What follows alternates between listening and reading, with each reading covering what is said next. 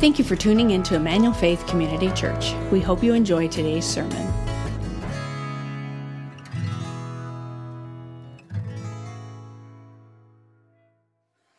In 2005, quarterback Tom Brady was interviewed by 60 Minutes. And in this interview, he was a bit more honest than we often see professional athletes and celebrities being.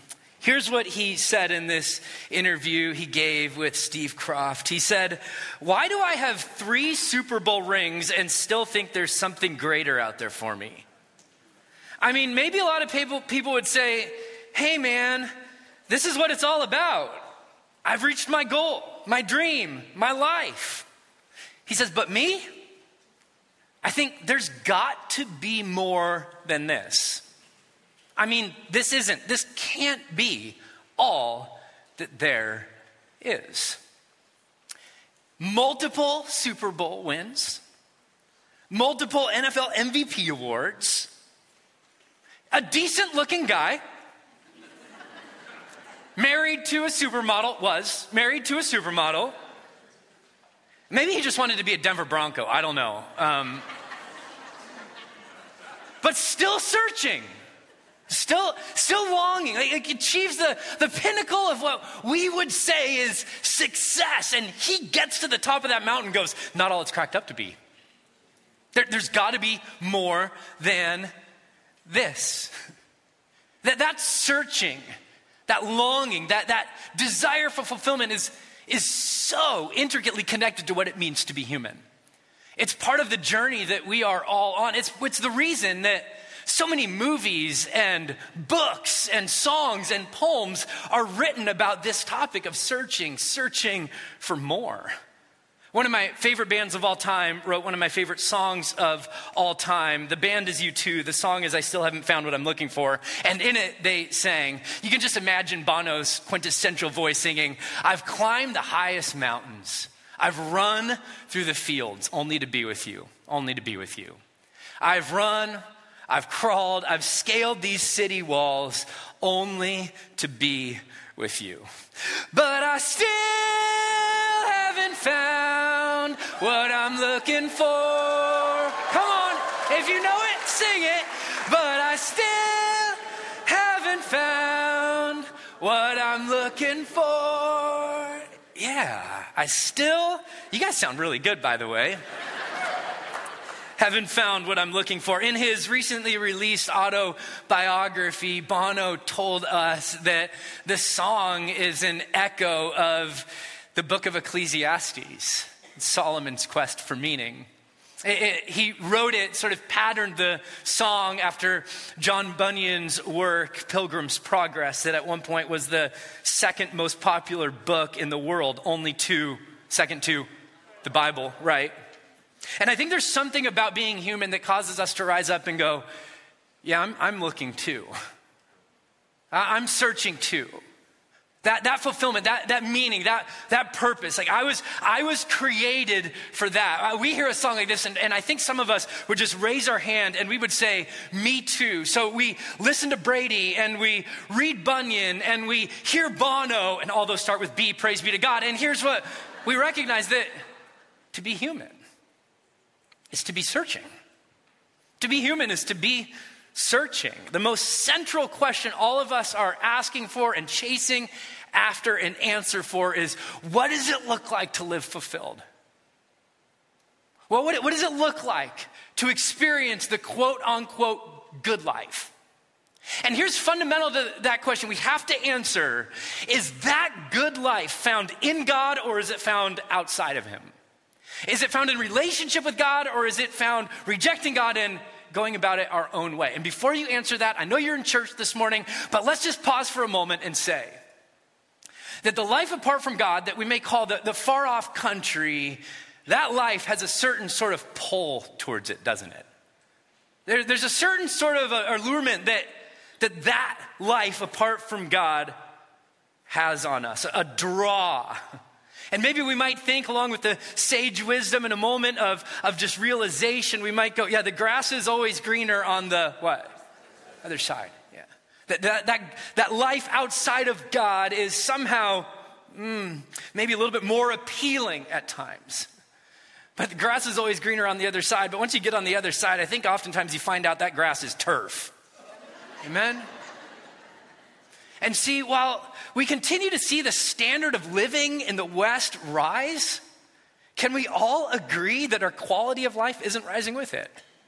There's still this haunting question. How do I find what, on a more fundamental level, how do I find what I'm looking for? So glad you asked that question. Would you open your Bible? Luke chapter 15. Luke chapter 15. And in Luke chapter 15, if you've been with us over the last few weeks, you know that we are in a series that we're calling This Is Our Story. And we're exploring over the course of 6 weeks, 3 stories that Jesus told. He calls them parables. The last one we're spending the most time on is the parable of the prodigal what? Son. Parable of the prodigal son.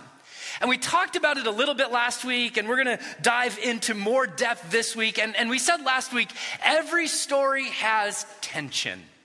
Every good story has tension.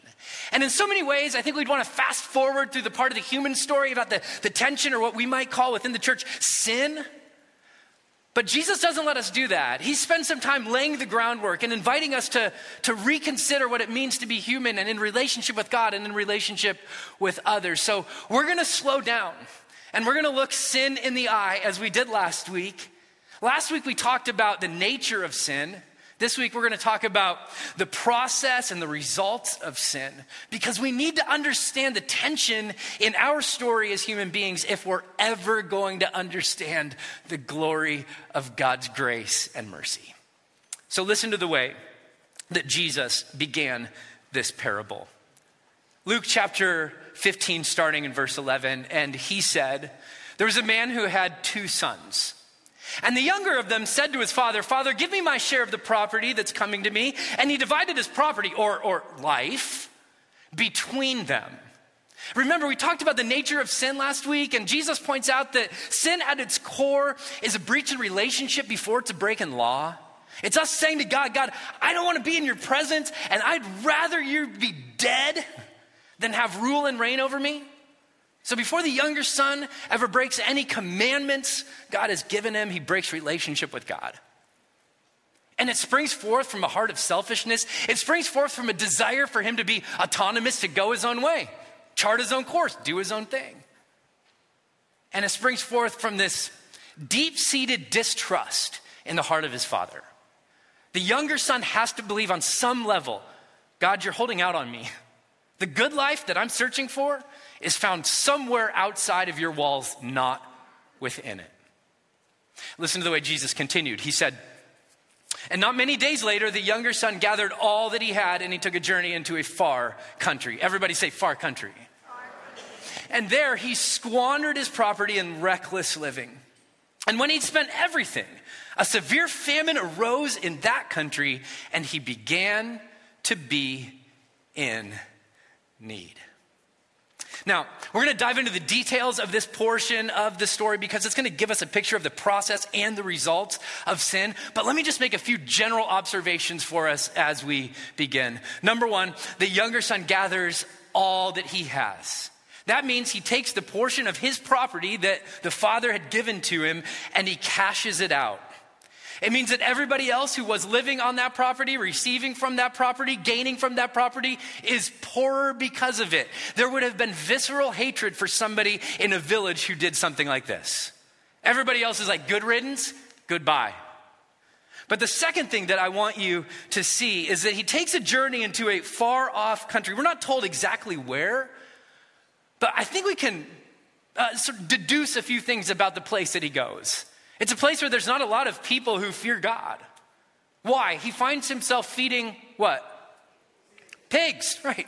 And Jewish people would have never had pigs. They would have never been around pigs. They had no need for pigs back in his day. And I think what we see is the younger son who has this heart that says, God, I don't want to be in relationship with you. And eventually that posture leads him outside of the presence of his father. He's searching for fulfillment outside of the God that he was designed to receive fulfillment from. He's taken God's stuff. He's taken his Father's stuff, and he said, I'll use your stuff, thank you very much, to chart for myself the kind of life that I think will bring me the most happiness, the most fulfillment, the most pleasure. Let me just hit pause and go, gosh, don't you wish the Bible were still applicable today? Does this resonate with our journey as well? And remember, this story, I would argue, is an archetype of the human journey. It's Genesis chapters 1 through 3 retold, and then Genesis 4 through Revelation 22 retold in so many ways. And so the younger son is now east of Eden, as it were. He's got the stuff the father created, but he doesn't have the father. And he's left to search, to long, to make meaning out of life apart from the God he was designed to find meaning in. And what we see almost immediately is that fulfillment is forfeited when God is rejected. Fulfillment is forfeited when God is rejected. And so let me say it as clearly as I can for us this morning.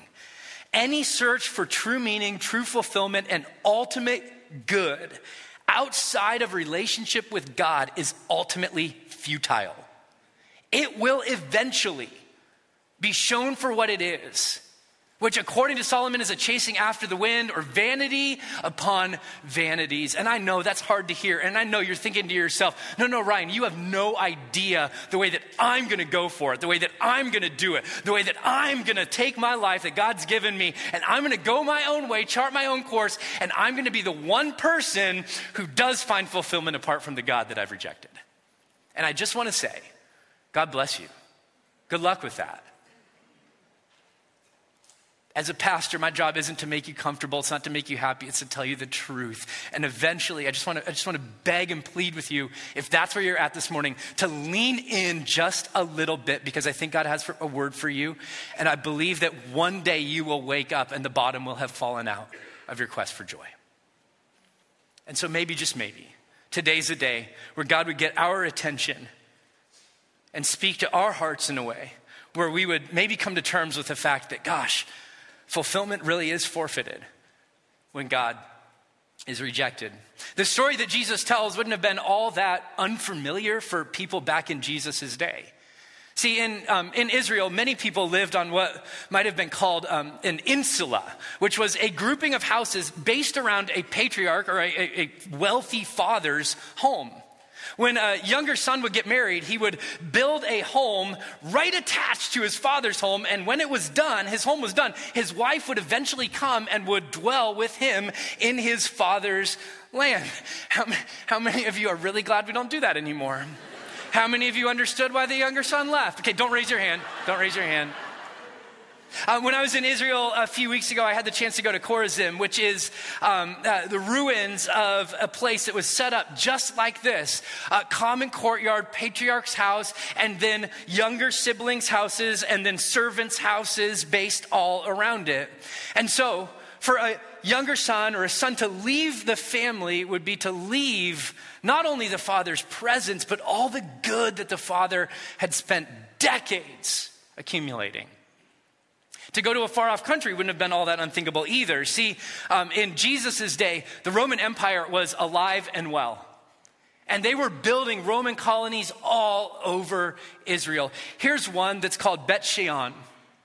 And in Bet Shean, you could go, think of going as a Jewish boy who's grown up in this insula, connected to your father, connected to your brothers and sisters, connected to the land, going to a place like Bet Shean and going to a 7,000 person auditorium to see a Roman play. Can you imagine the draw?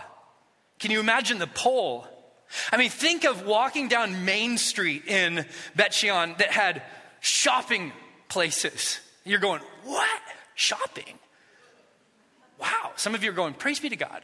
You know? Think of a temple that would have been there, that had temple prostitutes working at it, where you could go find all the pleasure you wanted. Think about the draw of modernity. Think about the draw of compromise. I know you've grown up in this way. I know that you've learned these stories, but really, oh man, you want to find life? Here's where it's found. And I think that the story Jesus tells is so familiar to us because we sense that draw, don't we? It may not be to a Roman colony, but that draw of compromise, that draw of maybe, just maybe, there's better life outside of relationship with a father. Maybe, just maybe, I should start to spread my wings a little bit so I can really find what I'm looking for. We get that story, don't we? See, this is our story. And I want to point out for us today the way and the process of sin and what it results in. And there's three things that I want you to see about life in the far country. Here's the first one. Verse 13 reads like this.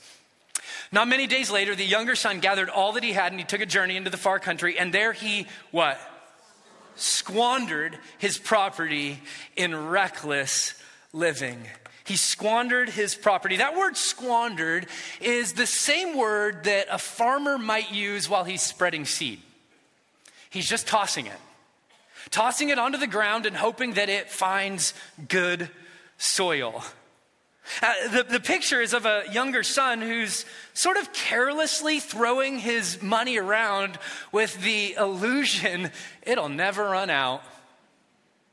I'm just going to get to keep living like this and nothing is going to stop me. Later on, we'll see in verse 30, if you want to just look down there with me, the older brother's accusation about the way that he spent his money. He said, but when this son of yours came back, he devoured your property with prostitutes, and you killed the fattened calf to welcome him home. So what did he do with his money? Presumably, he spent it on some of those temple prostitutes that we saw were alive and well in Bet Shean. And what is the word that's used to describe the process of sin? It's the word squandering. I'd invite you to write that down. Squandering. However, please note that it's not just wasting. It's wasting with a perceived purpose and expected result. Because when a farmer goes out and sows seed, he's expecting that those seeds will find soil, put down root, and eventually bear what? Some sort of fruit. They'll bear some sort of harvest. And I'd like to suggest to you that the younger son is doing the exact same thing. He's throwing his money, he's throwing his wealth, he's throwing his body. And what he's expecting is that what I'll get back in return is fulfillment. What I'll get back in return is meaning. What I will get back in return is everything that I'm searching for in life. And it's a lie. Sociologists in our day and time have identified this lie as, they call it the hedonic treadmill. And here's the way that that's unpacked. The hedonic treadmill means that if you want that new car, you often expect the new car is going to bring you some sense of fulfillment, but eventually it's another car. Can I get an amen? That you expect the new house will give you some sort of increased happiness and it gives you a boost, but eventually you're back on that hedonic treadmill running because eventually it's just a house. The new job, eventually it's just a job. The new iPhone 14, eventually Apple comes out with a 15. Come on, right? They call it the hedonic treadmill. And I think the younger son starts to experience this truth. We might echo the truth in the Rolling Stones anthem, I can't get no satisfaction. Right? Like I try, I squander and I squander and I squander, but I can't get no satisfaction. The happiness needle in our life doesn't really move, even if we acquire and get more stuff. Can I get an amen? James, the brother of Jesus, teaches didactically what Jesus teaches us in his story, and listen to the way he put it. He said, let no one say when he's tempted, I'm being tempted by God, for God cannot be tempted with evil, and he himself tempts no one. But each person is tempted when he is, say it with me, church, lured and enticed by his own desire. When I see that word lured, I have an image that comes to my mind. My guess is you do too. What's the image that comes to your mind? Fishing, right? Yeah, where you put a little lure on the end of a hook and you throw that lure into a river or into the ocean or into a lake, right? And you start to reel it in slowly and your hope is what? A fish will, bite that lure. And you're trying to trick the fish, aren't you? Into thinking that there's some food there, there's some good there, there's some life there. And eventually that fish bites that lure, and what they find is not life, but like dinner, right? They are dinner. That's what they find. And James is saying that sin works the same way, that it's held out in front of us and it looks good and it looks enticing and it looks like it'll satisfy and it looks like it'll bring life. But when we bite down on it, what happens to us is death, not life. That's the picture that's being painted. See, sin always holds out this lie, you guys. It always holds out this lie. If you had just a little bit more, then you'd be okay.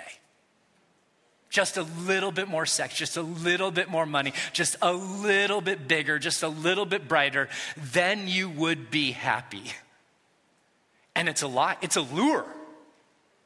It's one of the reasons I love the biblical book of Ecclesiastes, where Solomon writes to us from the other side of having everything.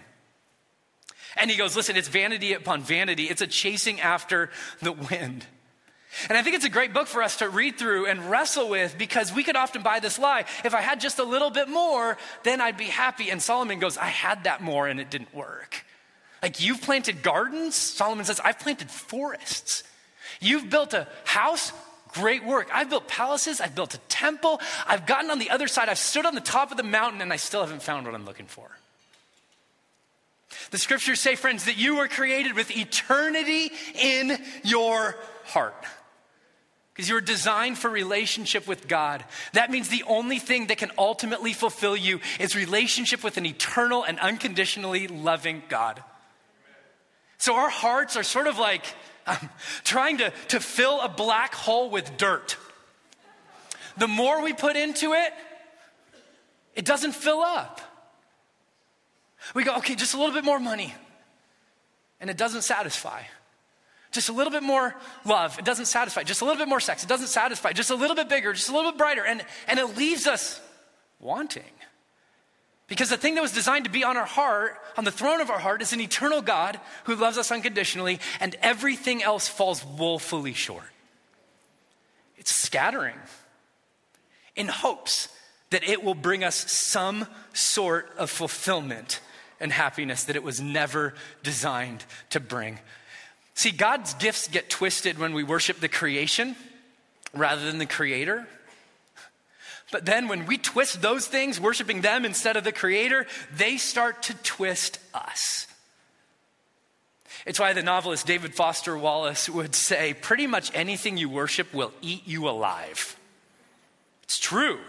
You worship money, you'll never have enough. Worship beauty or sexuality, you'll never be pretty enough. Worship power, your own weakness and shortcoming will eat you alive. Worship intellect, you'll always feel stupider than you should be. You worship anything other than God, and it will eat you up. Squandering, just hoping it'll find root and bear fruit. And it never does.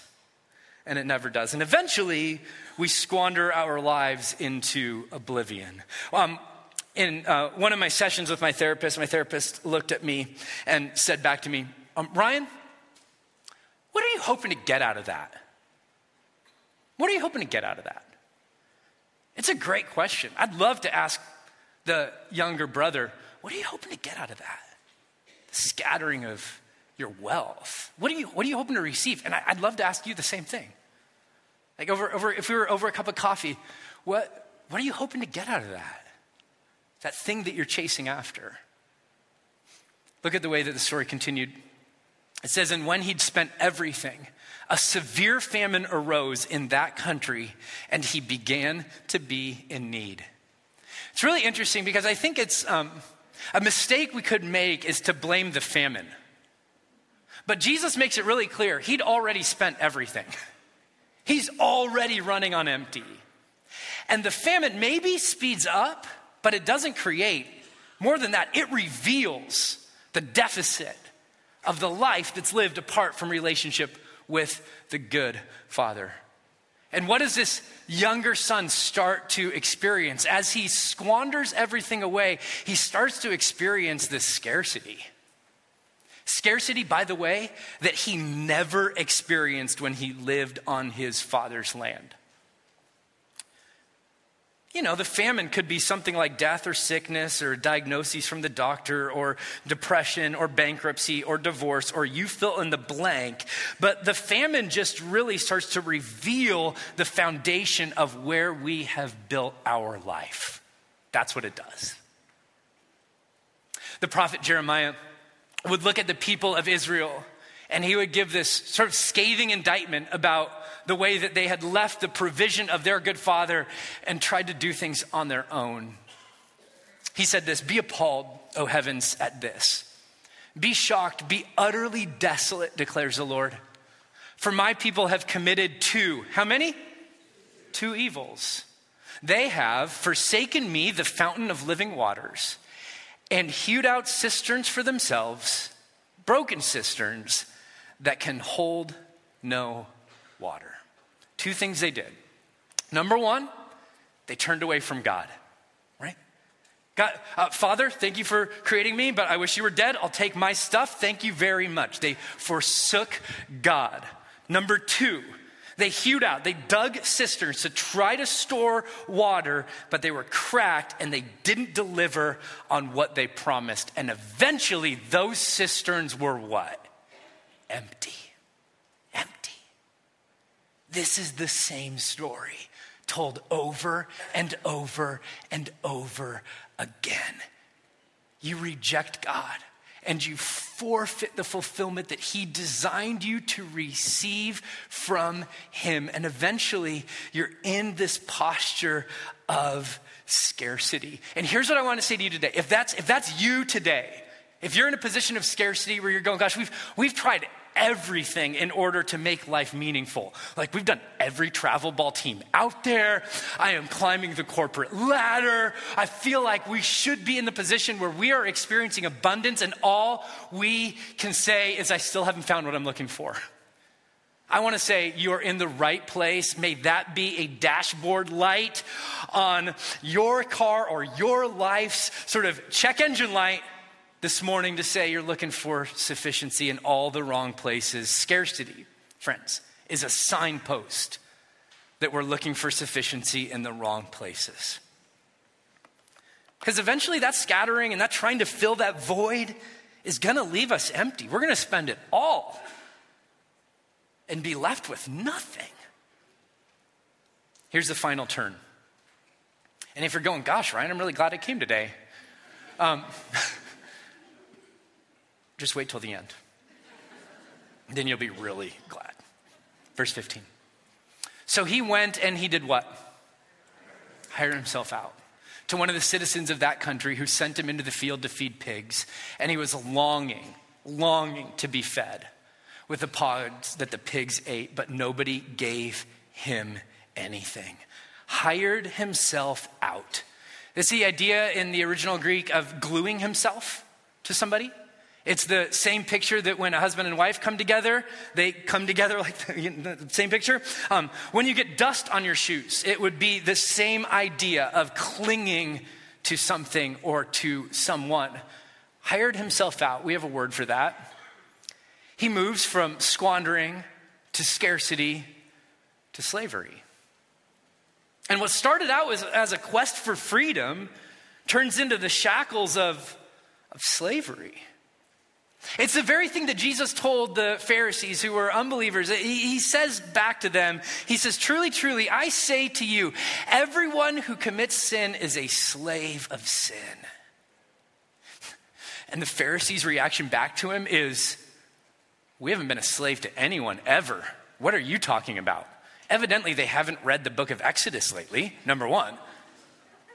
But I think our response to Jesus saying anyone who's a slave to sin might be similar. Instead of saying we are the offspring of Abraham, we might say, well, we are Americans.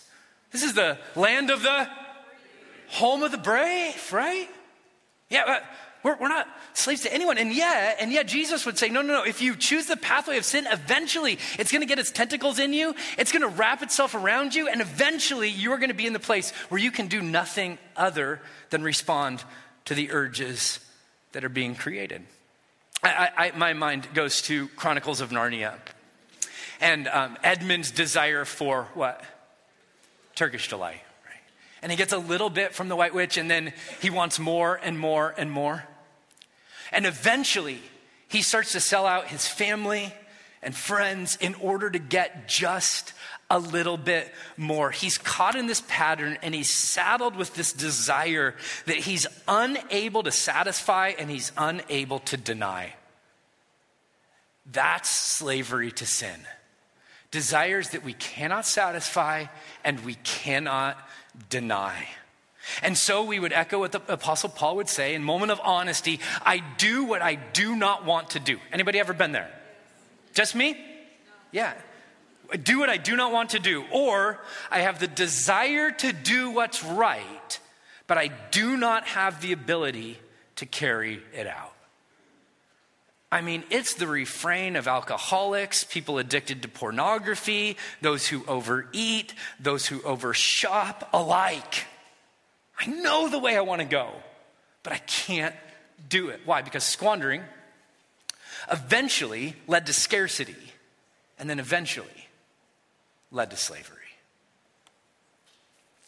And in the end, the paradise that we were longing for, this search to find meaning and to find fulfillment, turns out to be a mirage in the desert. We got there, and it did not deliver on what it had promised. Now, let's make a few observations about the Father in this part of the story. Right. Yeah, we're done, right? We don't have any. There's nothing to observe at this point. And I think a lot of people, when they think about God, they imagine God as the angry father who's wronged by his son, and he like runs after him and goes, you're gonna pay. You wanna treat me like that? I'll show you who's big man on campus. I'm coming after you. Right? Or you've robbed me of glory. You've shamed me in front of everybody. How dare you? How dare you? And certainly we see pictures of God responding to sin in Scripture, and he's angry, and it's a just anger, and it's an anger to make wrong right.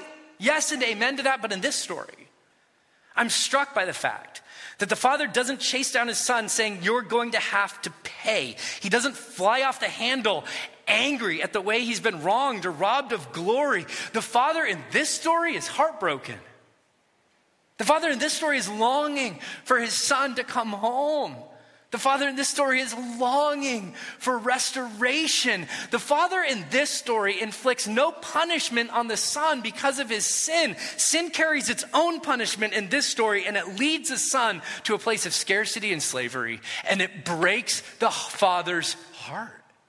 It breaks his Father's heart. The only thing we see is the Father do up to this point is divide his life and continue to love. Remember, sin causes us to be in a place where we cannot experience God's love, but it does not stop God from loving.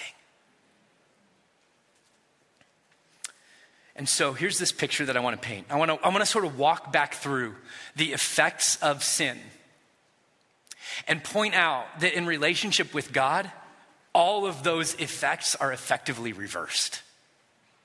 See, because the truth of the matter is, friends, that when we're in the Father's presence, even now, when we're in the Father's presence, we experience a glorious reversal. Somebody say, praise be to God. Where instead of squandering, we get to enjoy the things that God has created. See, because when God is in his rightful place as creator, we can experience the good things he's created as gifts from him rather than the gift themselves. Rather than worshiping the gifts, we worship the giver. Does that make sense? So we can receive everything under God. Instead of making it a God, little g God, we can worship our true heavenly Father and enjoy the things he's given us, which is why he gave them to us, according to 1 Timothy chapter 6, verse 17. And we can respond with gratitude for the good gifts that he's given us rather than being obsessed with an insatiable desire for more.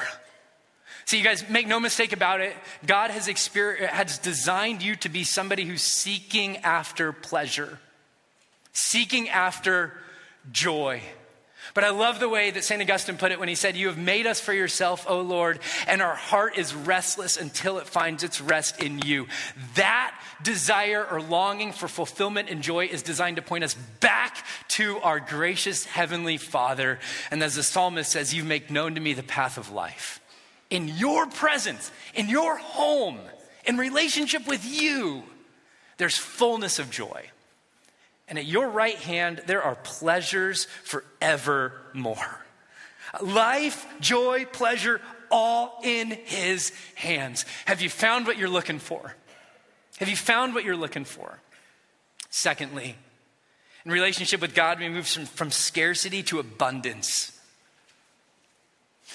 See, here's the sort of paradoxical twist of all of this. Apart from God, we will never have enough. But in relationship with God, we will never lack anything. The Lord is my shepherd, I shall not want. That's what David the psalmist would say. What Paul would write from jail is not that I'm speaking of being in need, for I've learned in whatever situation I am to be content. And if you read back through Philippians, what you'll find is that Paul's contentment is found in one thing. And it's not his circumstances, and it's not how much pleasure he experiences, and it's not how good he's doing in his eyes. His contentment is based solely on Jesus. That's it. Period.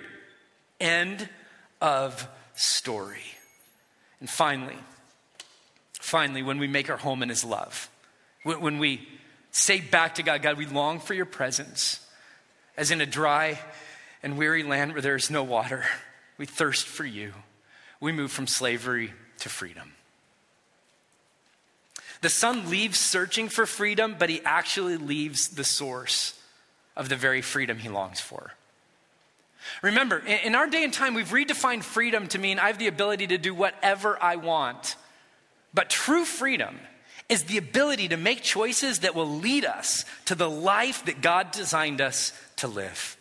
It's the reason that Jesus would look at his disciples and he would say to them, if you abide in my word, you truly are my disciples. And when you do that, you will know the truth, and the truth will, what? Set you free. What if Jesus wants your freedom way more than you do? And what if finding freedom, here's the paradox, here's the twist. What if finding freedom is actually a posture of surrender? God, you can have my life. Take up my cross, I'll follow you, be obedient to you. All my desires I'm submitting to you. My dreams I'm putting at your feet. My hopes, the things that I long for, God, I'm surrendering it all to you. Or as Paul, the Apostle Paul would write, I have been crucified with Christ and I no longer live, but the life I live by faith in the Son of God who loved me and gave himself for me. Friends, this is the pathway to freedom.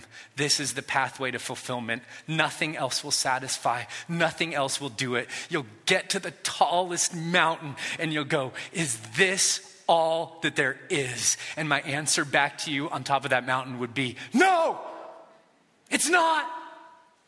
You were created for more. You were designed for more.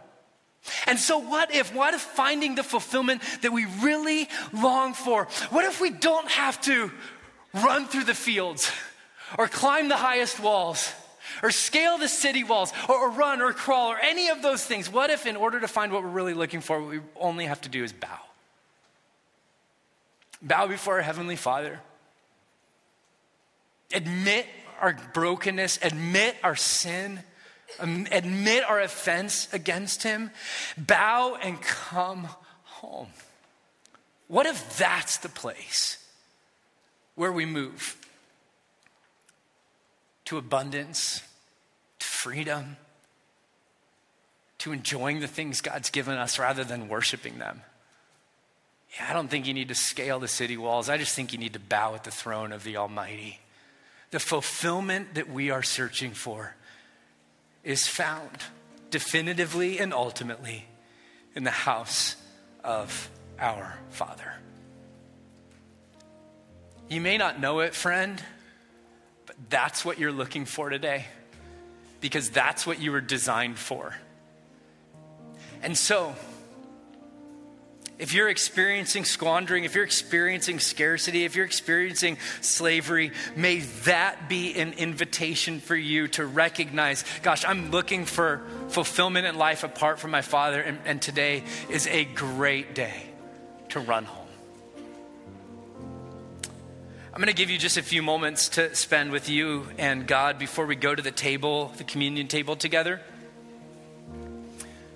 The scriptures call us to search ourselves before we go to this table, not to run there haphazardly, but to really search what's going on in our heart. And so I'd just invite you, would you hold those three words before God? Squandering, scarcity, slavery.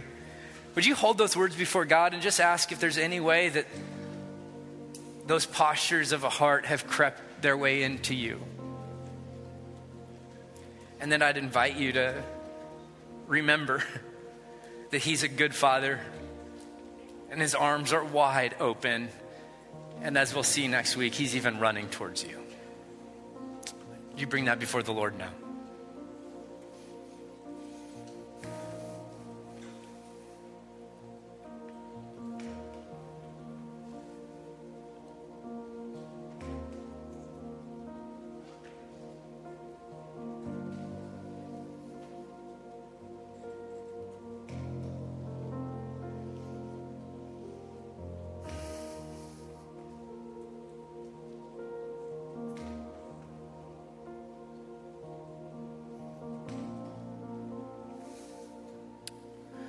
So Lord, we thank you for being like the Father in this story. And we would all say back to you, forgive us for being like the sons in this story.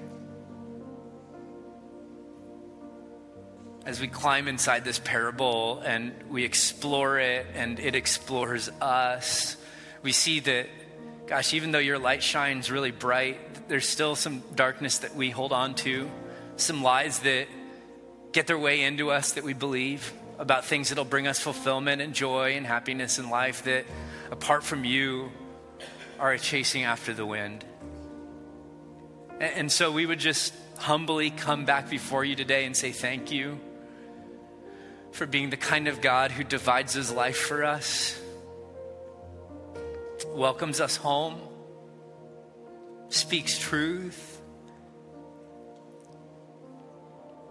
and is at work on our behalf even right now. So we come before your table with humility and gratitude, overwhelmed by your grace that's greater than all of our sin. Where sin ran deep, your grace is more. And we are so thankful for that. It's the very thing that allows us to look at ourselves honestly and to find freedom by the power of your Spirit. So we say thank you. Would you meet us in a unique way as we come to your table, we pray in Jesus' name. Amen. If you would still need communion elements, would you just raise your hand and our ushers will bring some down. There's some right here. I love that we get to celebrate communion as we sort of camp out in this story, because Jesus would say that any who would profess faith in him are invited to the table. And so what does that mean? It means that we find our life in him. It means that we say back to him, I long for your presence. And it means that when we say to him, God, I don't want anything to do with you, and we go our own way in selfishness and autonomy and trying to chart our own course, and we start to see things in our life like scarcity and squandering and slavery, it means that we say back to him, forgive me. Forgive me. I've sinned against heaven and I've sinned against you. Forgive me. And if you would say that to him today, you are a child of God. He would invite you, run back to me. Know my love, know my goodness, know my presence in your life. Run back to me because my arms are open to you. And if that's who you are this morning, the table is open to you, because the table is a table in the Father's house. And on the night that Jesus was betrayed, he took bread and he broke it. And he looked at his disciples and he said, this is my body, which is given for you. Do this in remembrance of me.